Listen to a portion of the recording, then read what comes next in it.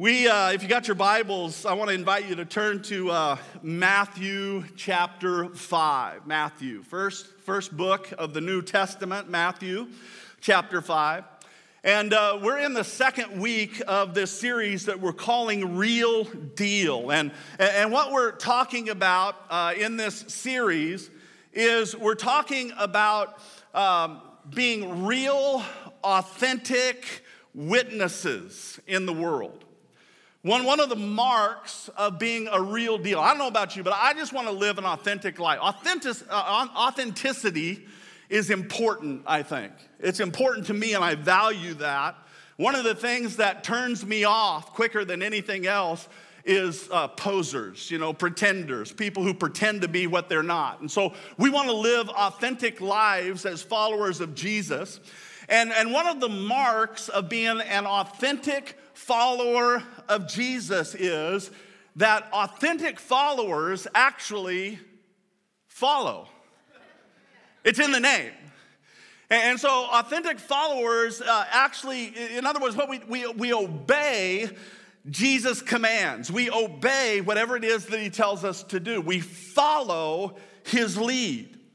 And one of the very last commands that Jesus gave to his followers, this is after the crucifixion, after the resurrection, right before he ascended up into heaven, one of the last commands he gave to them is he told them, he said, here's the task that I'm leaving you with. Go, or in your going, make disciples.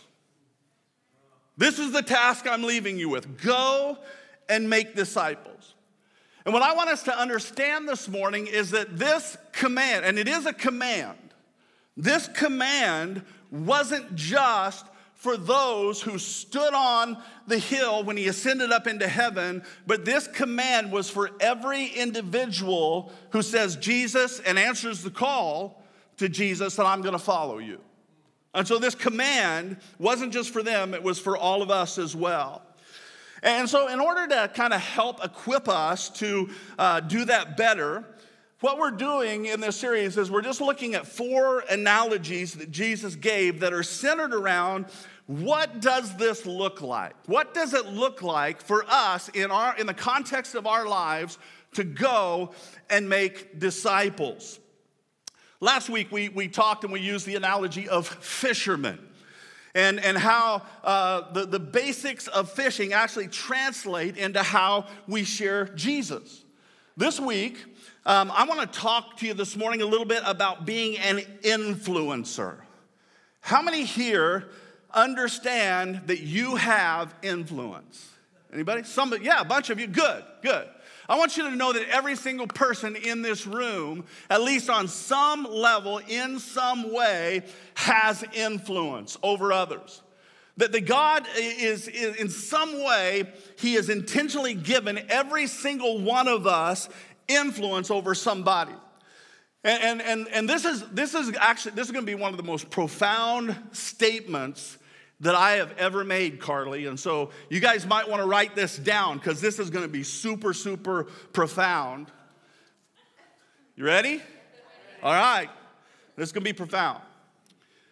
The reason that God gave you influence is to influence. That's profound, man. The reason that God gave you influence is to influence. You see, our biggest problem is oftentimes we fail to exercise what God has already given to us. And whether you realize it or not, God has given you influence. There's not one person in this room, not one person who is joining us online who does not have some sort of influence. And in the scripture, Jesus gives us a couple of examples of the kind of influencers he has called us to be. And so what I want to do is I want to look at Matthew chapter 5, verse 13. Now, this is part of a bigger sermon that Jesus preached. Some people have called this the greatest sermon that's ever been preached. It's the Sermon on the Mount. And so this is part of that sermon. And in the middle of this sermon, Jesus says these words in Matthew chapter 5, verse 13. He says, "You are." Now, I would encourage you, I always underline words that jump out at me are important. I would underline that word are. You are the salt of the earth. He says, but if the salt loses its flavor, the original word there is sometimes translated as savor. We don't use that word very often anymore, but if the salt loses its flavor or its savor, how shall it be seasoned? Jesus says it is then good for nothing. That's where we get that phrase, good for nothing. They're just good for nothing. It is good for nothing but to be thrown out and trampled underfoot by men. He says, you are, again, there's that word again, you are the light of the world. A city on a hill cannot be hidden, nor do they light a lamp and put it under a basket, but on a lampstand, and it gives light to all who are in the house. And then Jesus says these very important words. He says, let your light so shine before men that they may see your good works and glorify your Father in heaven.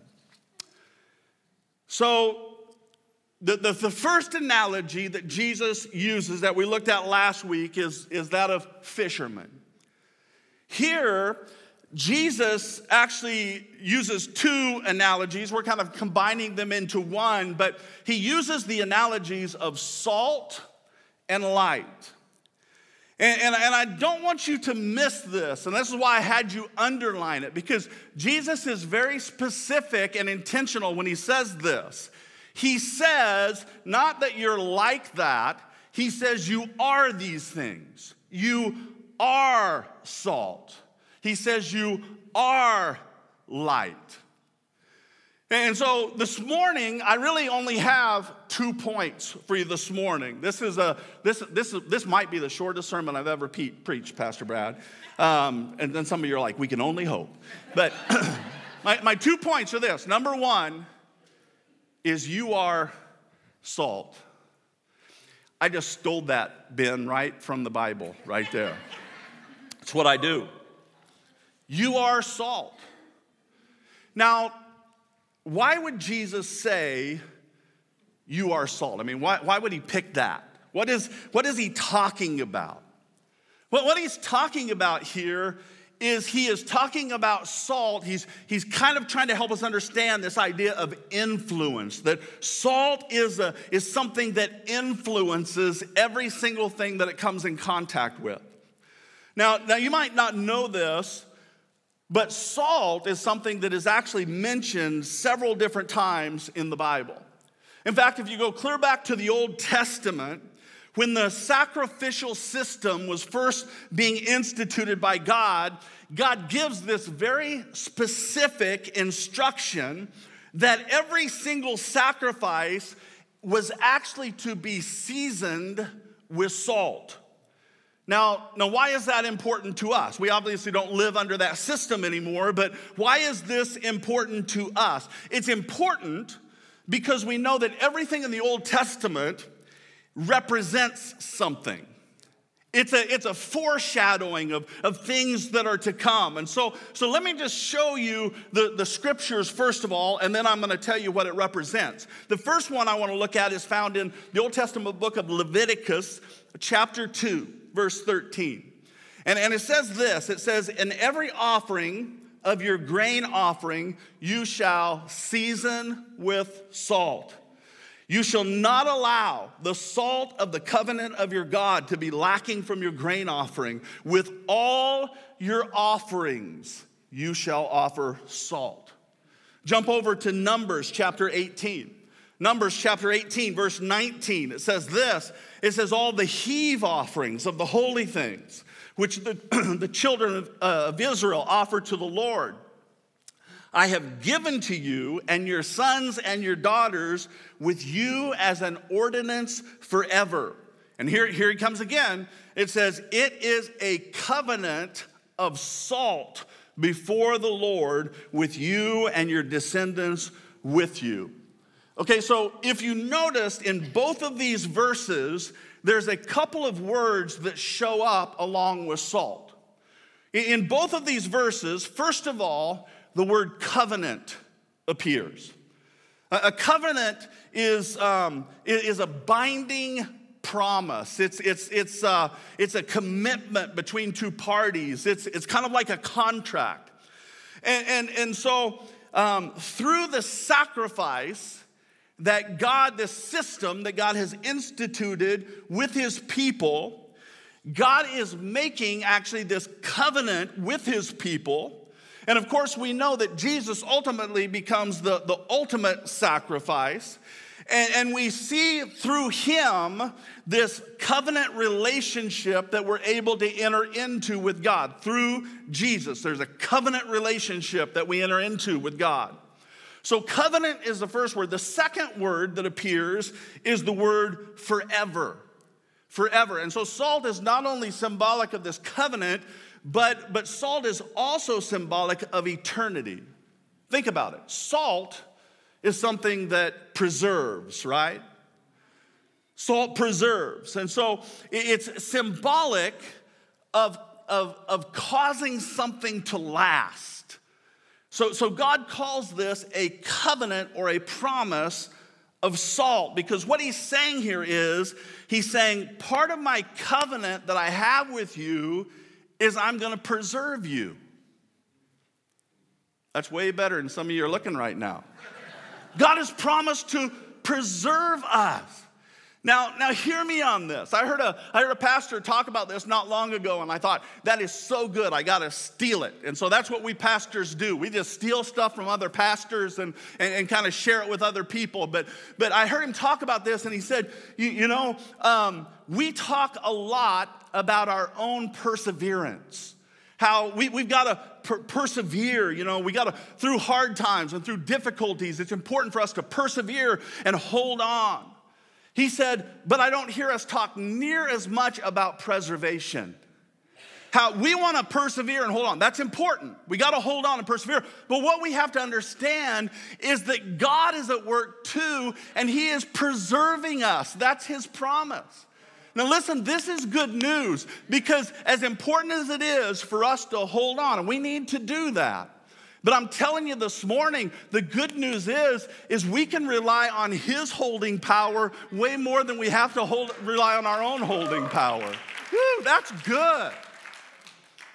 Man, we need to understand that God, his desire is to hold on to us and preserve us. Yeah, we need to hold on to him. We need to do that. But I'll tell you what, I'm so grateful that I don't have to rely on my own power. That there's a power greater than myself. And I can hold on to his power, and I can trust in his power to help me and preserve me. I think this is why Paul in 2 Timothy chapter 1 says this, even in my suffering, even in those difficult times that I face in life, even when things I don't have the answer for stuff and I'm holding on with all of my might, he says, I'm not ashamed in those seasons because I know whom I have believed, and I am persuaded that he is able to guard or to keep or protect or to preserve that which I have entrusted to him until that day, until he calls me home. That he has the power to preserve me and empower me and help me no matter what I go through in life. Okay, so salt is a symbol of eternity. Now I want you to watch this, because this is amazing. Jesus says that you are the salt of the earth. You're the salt. In other words, you and I have been given a task. And the task we have been given is a task of preserving the world around us. We've been given the task of keeping the world from decaying.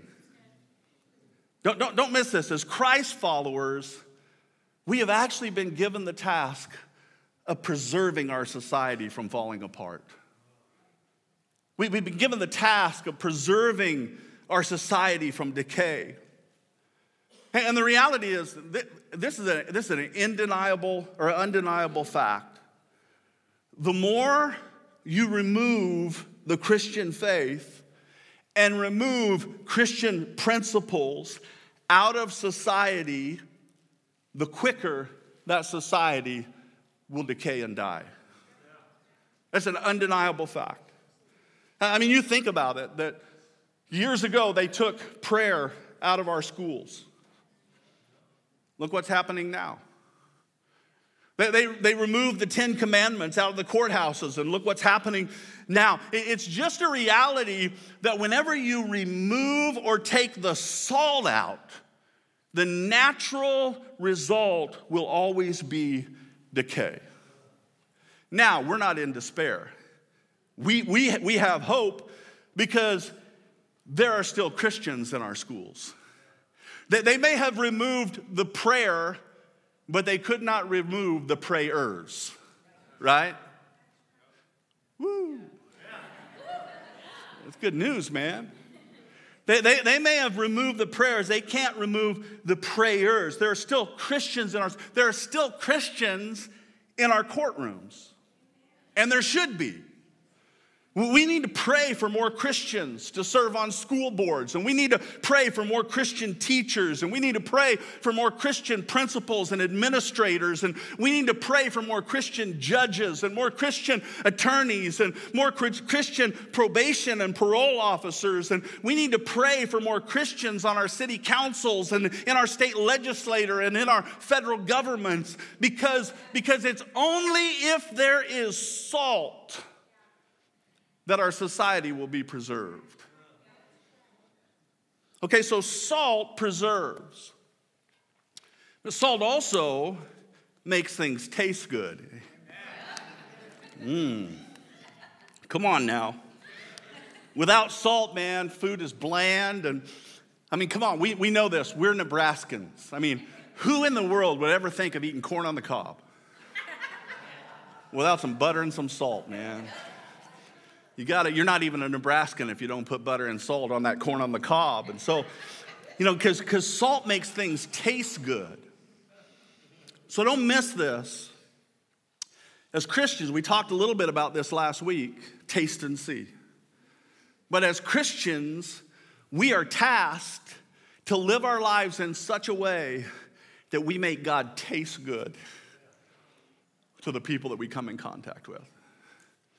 And there are other places in Scripture where, it uses different analogies. One of my favorites is that Paul writes this and he says, you are the aroma of Christ. In other words, when people come in contact with you, they ought to be just like, wow, you just smell good, man.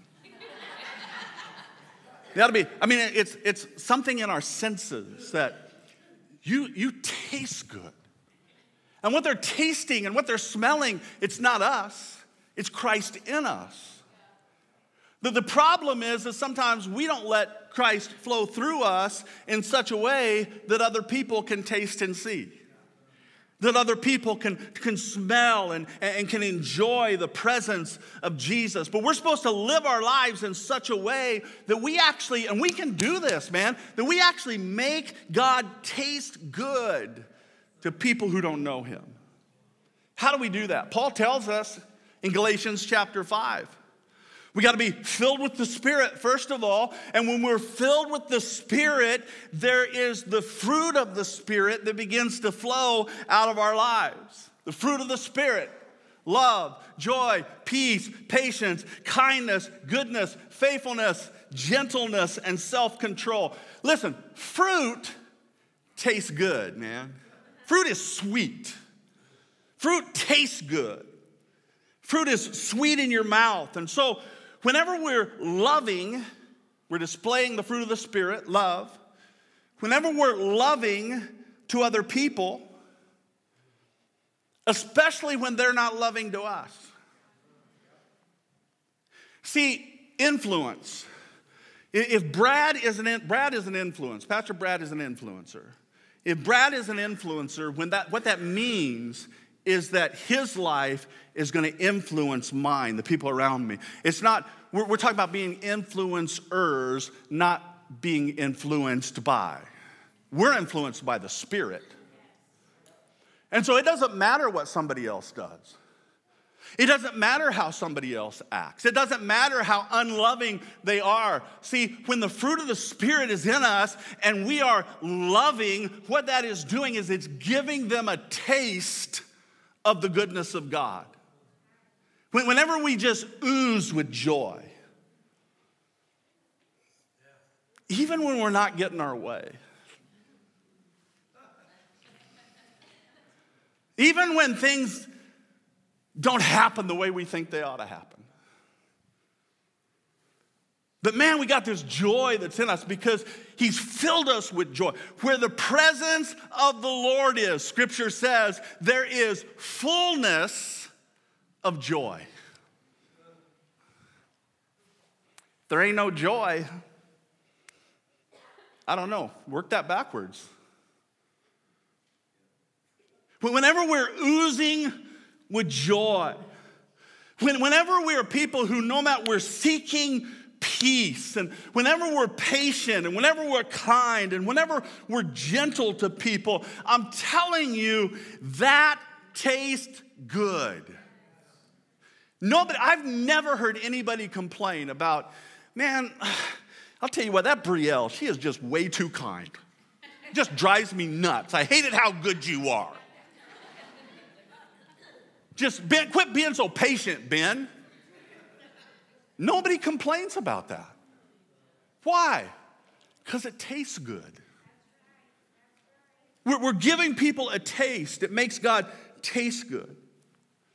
Here's what we need to be aware of is that whenever we don't act loving, whenever we're not patient, those times where we're not gentle, whenever we lash out at people because we didn't get our way, they didn't do what we wanted them to do, and this is what I wanted to do, and so we lash out at them.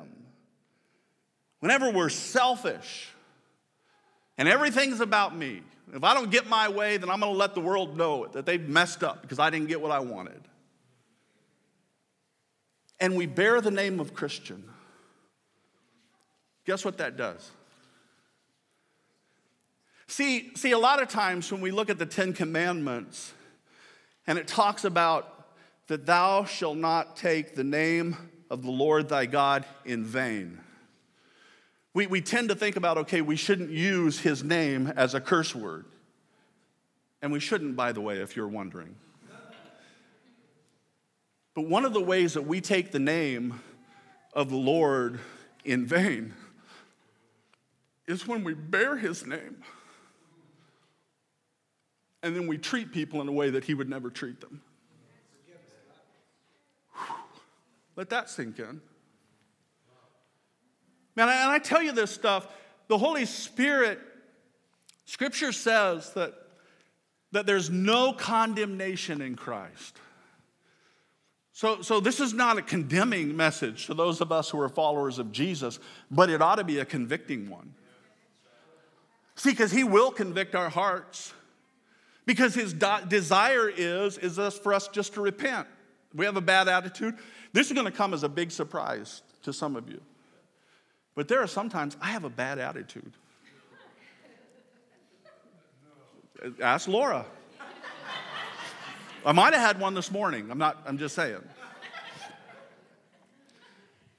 But when the Holy Spirit convicts us of that, because he's our Lord and he's our master, then our response is like, God, you're right. We come into agreement with him. That's what confession is. We're just coming into agreement with whatever he says about us and about what we've done and what our situation. Yeah, I confess that. I did that. You're right.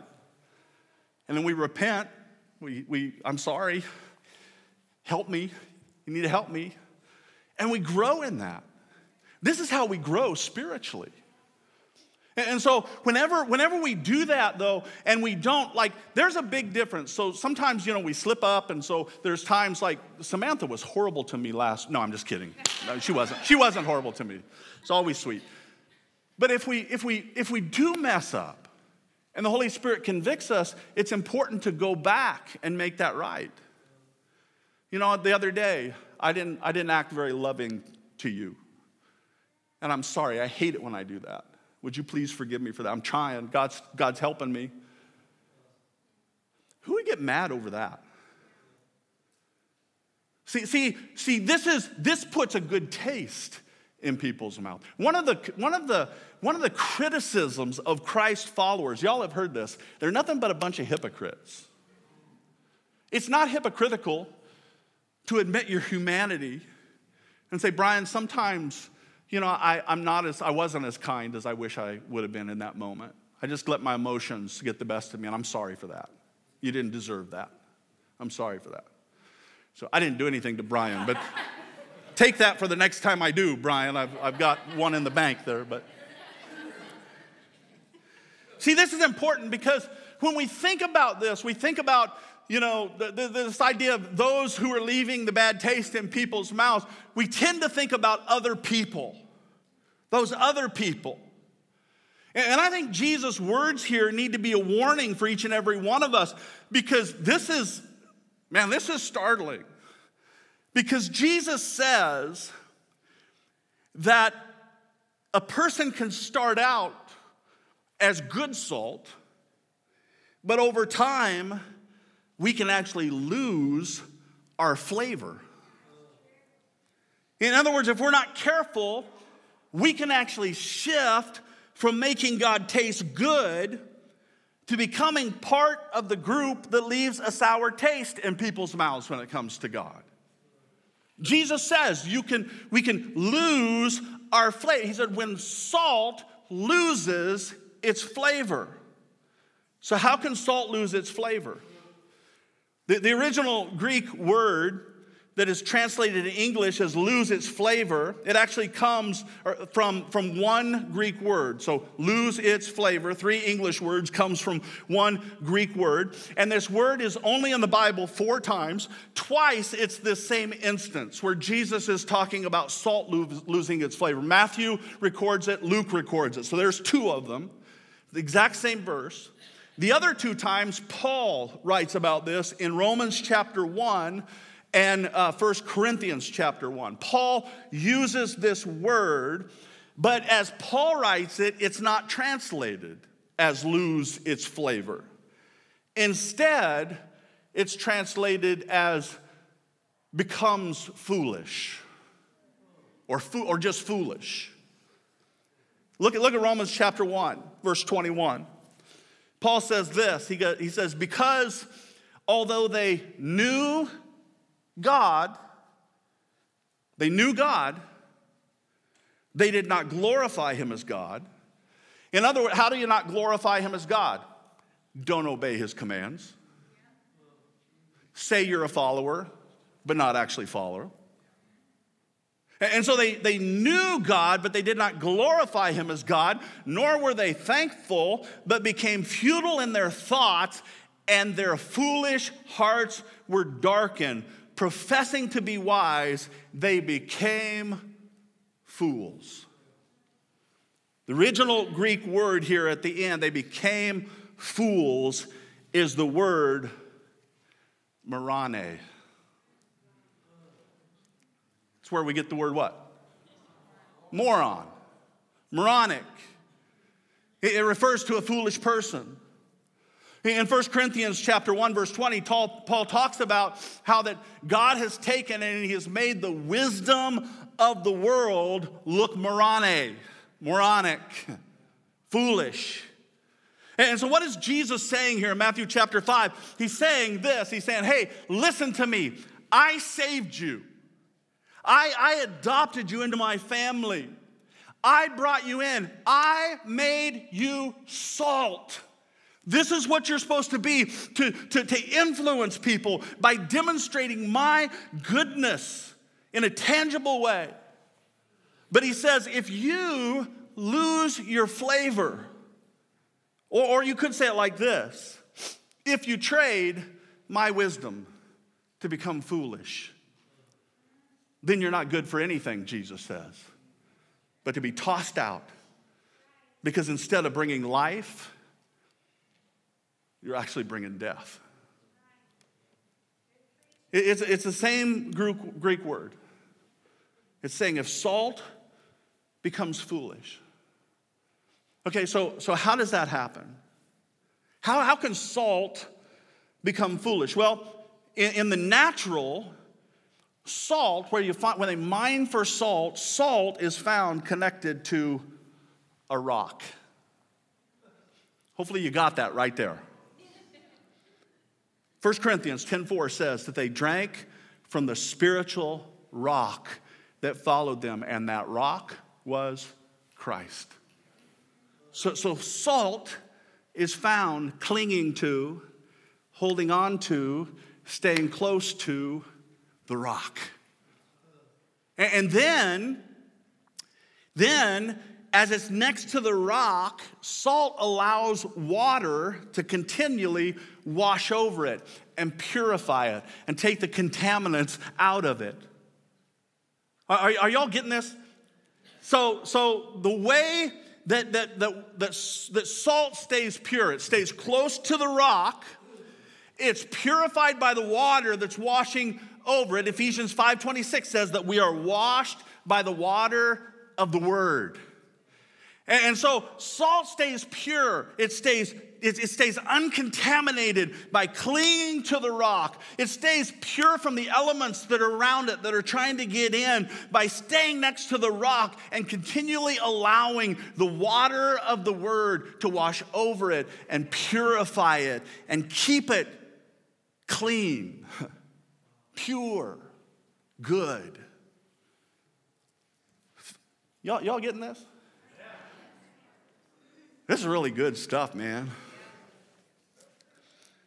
Flavor comes from staying close to Jesus. Flavor comes from constantly washing ourselves in the Word. If we don't continually do those two things, the reality is that every single one of us could wind up doing something foolish. And when we do foolish things, it impacts our witness. It impacts our influence. All right, so point number one, you're salt. Anybody want to guess what point number two is? You're light, yeah. You're salt and you're light. Now here's what's interesting. On the surface, what Jesus says here, if you think about it, it appears to be in conflict with what he says in another verse where it says, I am the light. Here he says, you are the light. If he is the light, how can you be the light? I mean, the is like one light. And so on the surface, it appears that he is in conflict.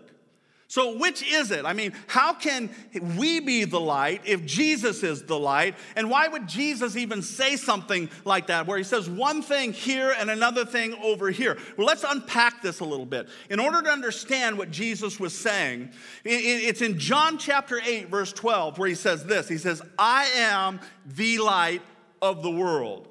Okay? So in order to understand this, we got to jump forward to John chapter 9, verse 5. I want you to watch this carefully because Jesus says this. He says, as long as I am in the world, in other words, as long as I am physically on this earth, I am the light of the world. All right, jump forward to John chapter 12, verse 35. Actually, before we put this scripture up, you got to remember, in John chapter 12, Jesus is preparing his followers for a shift that is about to take place. In John chapter 12, Jesus begins to prepare his disciples for the reality that the day is approaching quickly where he is going to be leaving them. And so in John chapter 12, he begins to prepare them. In John chapter 13, he washes their feet in order to show them, hey, this is the kind of serving ministry that I'm calling you guys to. These three pastors that stood up here, along with the other pastors of the church, our call primarily, first and foremost, is a serving ministry. It's to serve, not to be served. As ministers, and every single one of us is ministers of the gospel. And so our call, your call as ministers of the gospel is first and foremost to serve other people. I love the first line of Rick Warren's book, The Purpose-Driven Life, because I think it sets the stage for everything. The first line of the book is, it's not about you. When we're invited into the family, we're called to serve. So Jesus washes their feet to demonstrate that in John chapter 13. In 14, 15, and 16 is where the conversation at the Last Supper takes place. In John 17, Jesus goes to the garden and he prays. In John 18, Jesus is arrested and tried. In John 19, he's crucified. In John 20, he's raised from the dead and appears to his disciples. And then in 21, the last chapter of John, he appears to his disciples and he reinstates Peter.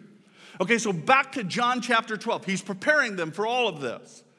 And he tells them this. He's trying to help them understand. Listen, I'm about to be taken out of the world. And this is important because Jesus is wanting them to understand that there's this shift that's taking place. He's saying, I'm no longer going to be able to be with you physically. The way that we've operated up to this point, it's not going to be like that anymore. And I'm not going to be present physically to lead this movement that we have started here. And so what I'm going to do is I'm going to actually task you to do all of the things that you've watched and you've witnessed and you've experienced me do.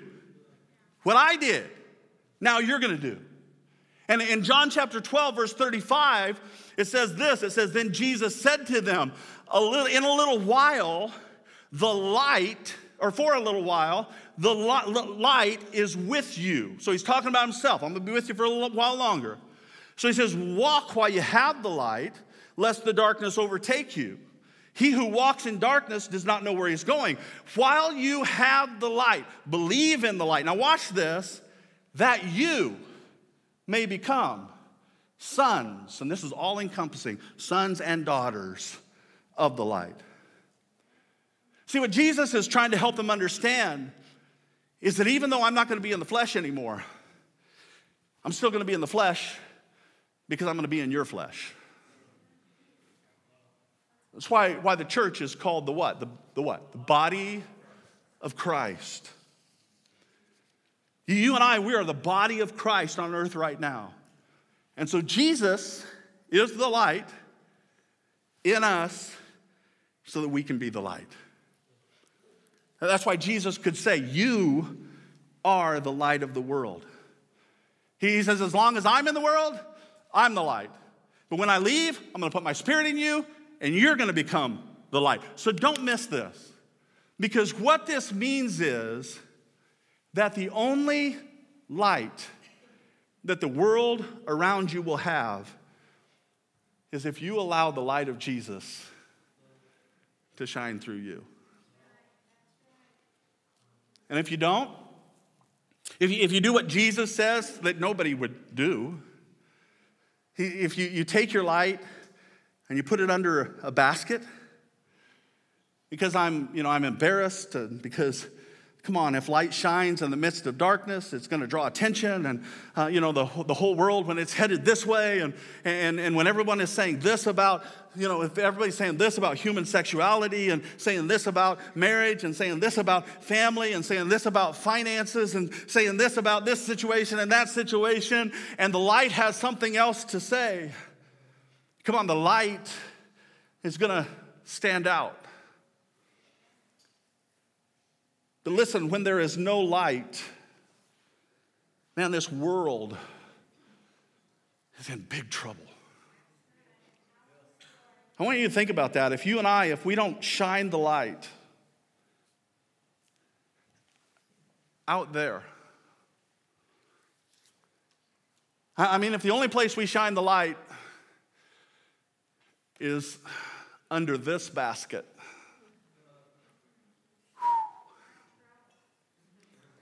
man, the world is in trouble. See, the world needs the light to leave the covering of this basket and go into the dark places and just be the light. Shine the light. I hear people talk sometimes. In fact, I had this conversation with somebody we were back in Kansas, before we ever came here, and they were lamenting the job that they had. And they were talking about how, man, this job I have, it's so tough. I mean, I'm like the only Christian that works in this place, and there's so much, I listen to bad language all day long, and there's immoral talk, and there's all this stuff going on. And they began to talk about how, man, I just wish that I could work at this Christian place. If I could just work for this Christian organization where, like, everybody that works there is Christian. Wouldn't that be awesome if everybody that works there is Christians, and we could talk about God all day long, and we could celebrate the good things that God's doing in our lives, and at lunchtime, we could all hold hands, and we could say a prayer together, and we could sing Kumbaya, and it would just be so awesome to be around Christians all day long. And I wish I had, and thank God for Christian organizations. I sat there and I thought, man, you get to be a light in the middle of darkness. I'll be honest with you, as a pastor, one of the biggest challenges I face is, how can I get away from all the other light and get out in the darkness? Because I'm always around Christian people. I want to be in an environment where the light shines. And there's some of you here that maybe you can identify with that. It's like, man, my job is hard, and there's people there, and I listen to this stuff, and there's all these things going on, and I wish I had this. No, have you ever thought about the fact that maybe God placed you right where you are because he looked and he saw a dark place, and he saw a bunch of people who needed to experience his light, and he looked at you and he said, I put my light in them, and so I'm going to take them and I'm going to put them right here to be the light and to shine in dark places. See, I believe that God does that. Why are you in the neighborhood you're in? To be the light. Man, I don't know about you. I'm so thankful for how God placed people who carried his light around me. Man, I grew up in the church. I heard all the stuff. But it was in the front seat of a pickup truck. After playing basketball one night, my life was falling apart, and this guy took a risk. He took the basket off, and he showed the light, and light entered into that pickup truck, and because of it, it changed the trajectory of my life. Because I encountered the light. I wouldn't be here if it wasn't because of that. We got to be the light. Jesus says, you are salt. Salt is something that's kind of covert. Something that impacts things over time. Light, he says, you're the light. You're the salt. You do it over time, but you're the light. Light is something that impacts it in a moment, man. Don't believe me. Wake up tomorrow morning before the sun comes up and watch it rise and then wonder where the darkness went. I mean, things change. Darkness disappears. You guys may have heard the story about the guy who wondered where the sun went in the morning. So he stayed up all night wondering where the sun went. And then it dawned on him.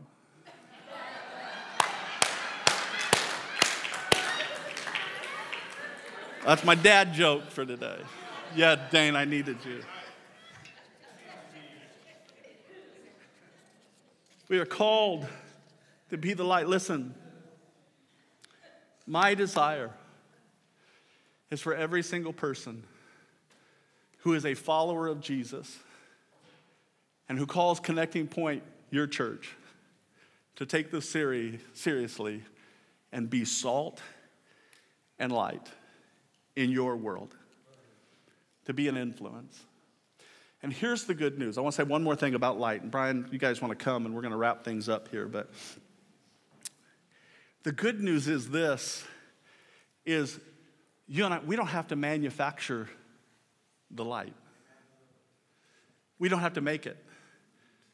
Because Jesus is in us and he is the light. So we don't have to manufacture the light. Our responsibility is just not to hide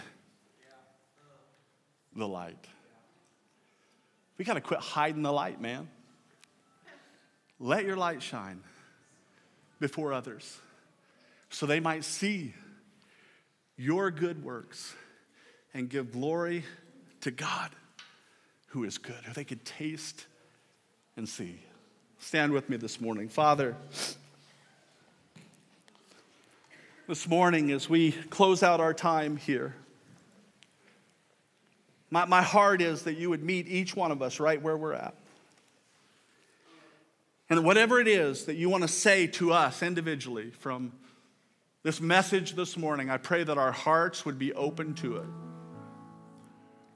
Father, this morning, I pray for some that you will just kind of encourage, that you would give them the courage, that you would encourage, that you would put courage in them to allow your light to shine.